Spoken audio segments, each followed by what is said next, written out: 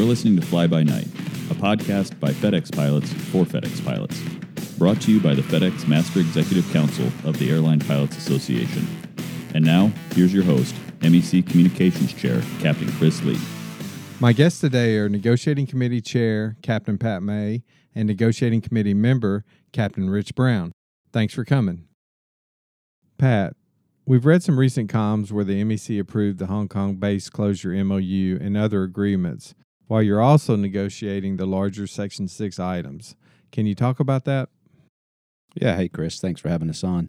There have been some critical issues as we've negotiated Section 6 that are external to that process. An example, as you mentioned, was the Hong Kong base closure. We needed to lay out a process for pilots who are out on the temporary evacuation and needed to relocate back in to close down their Hong Kong flat and then again exit the domicile to their new base or their new assignment. In addition to that, the company identified the COVID MOU, the medical measures MOU, and the company had a desire to update that agreement. You know, it's been in place for nearly 2 years, actually exactly 2 years now this month. And the agreement, when we first put that together, there were no vaccinations at all. There was very little guidance at that time from the CDC. So the company feels like the time's right to update that agreement. There is a termination clause in it that the company felt that could be utilized. We're happy to see that they didn't choose that path. You know, that would have been a hard stop. This is more of a transition MOU to get us out of, eventually, the pandemic. And as the pandemic starts to moderate a bit here, FedEx felt it was appropriate to take the next step, which is an updated medical measures MOU. Can you talk to the pilots about what's similar and what's different in this MOU? Sure, Chris. We'll start out with what's similar between the two MOUs. And the first thing is something that's not in either MOU. There's no requirement for a pilot to receive a vaccination of any kind. The new MOU also provides for pay protection for pilots who are COVID positive.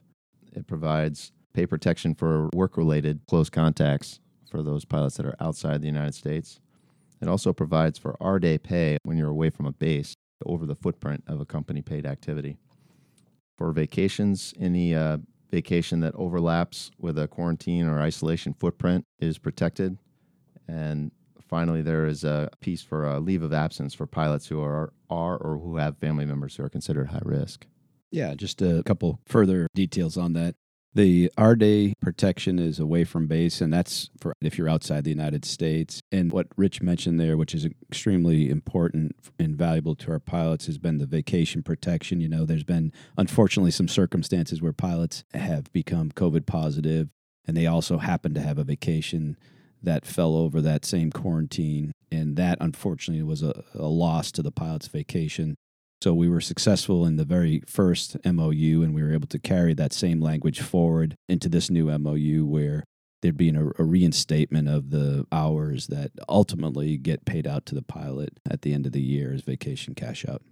That's right, Pat. And I also just wanted to clarify that the protections from the previous MOU about per diem and hotels and travel for those pilots that are in a quarantine away from home are still present in this current MOU.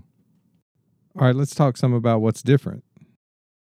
So in the new agreement, the new medical measures MOU, we've actually gone in and defined what a fully vaccinated and up-to-date pilot is. That's per the CDC guidelines. Now there's pay for pilots who will fly into the operationally restricted countries, and those countries are identified on PFC by the company, the 26M restrictions. The 26M refers to the CBA language.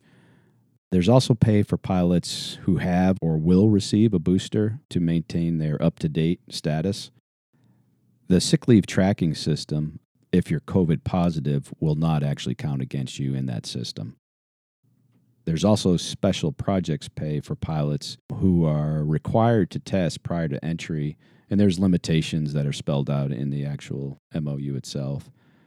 And then finally, there's some pay protections for pilots who have legality issues flying into restricted countries, utilizing R-Day replacement and general makeup to basically get full pay back on the trip that was lost due to what is now today the current NQN solution. Yeah, I just wanted to add in there that special projects pay for pilots who are required to test. That special projects pay only applies in cases where the testing is required prior to the beginning of the trip. Can you talk about the NQN situation for pilots who were restricted because of their vaccination status? The NQN situation, as it stands right now, Pat just talked about how that's been solved going forward, but we still have people in that situation right now. So there is a transition piece to the agreement. And basically the way that's going to work is for the May bid month, pilots who have an NQN footprint from removed trips, those removed credit hours will be reflected in their general makeup bank, and that NQN footprint will be removed from their schedule so they can actually pick up trips over that footprint. And then moving forward into June, any NQN 26M restrictions for those lines will be replaced with R days.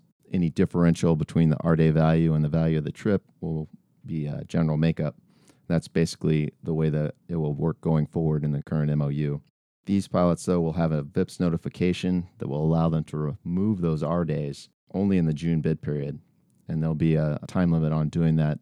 Those pilots will have until 5 p.m. Central on the 24th of May to make such an election. And the reason for that was we have these pilots out here who have this NQN footprint and have had trips removed. We didn't want to have them end up with R days put over that period when they were expecting that time off. And if the pilot makes that election, that email notification to the system, they really want to do that as quick or as soon as possible so the company has the advanced lead time to get the ball rolling on the removal of those R days. Well, does this wrap up all the COVID-related issues? Well, Chris, there were a number of cases that the pilots had sent in as a result of the first MOU that were unresolved before our negotiated agreement for the updated MOU. So we took the opportunity to resolve those cases, wrap them all up. Those details are attached and will be communicated to the pilots. In addition to that, the grievance committee will reach out to those pilots individually to ensure that they understand the details of those agreements and the outcome, which was a successful outcome on behalf of all of those pilots that were impacted. Any final thoughts? Yeah, Chris, this has taken obviously some substantial time and work while we've also been negotiating full negotiations, Section 6. The effort, though, has been required and necessary. We certainly are looking forward to moving on to just the Section 6 negotiations. We have put out some more dates with the company on Section 6, and we're looking to wrap up those negotiations. We have a substantial amount of work ahead of us, and I know we're going to be talking about that here shortly with you and Rich, and we'll provide some more details on that. Pat and Rich, thanks for coming. And thanks for listening. If you have any questions, please go to our website, fdx.alpa.org, and utilize the DART link. And as always, be safe out there, and we'll see you next time.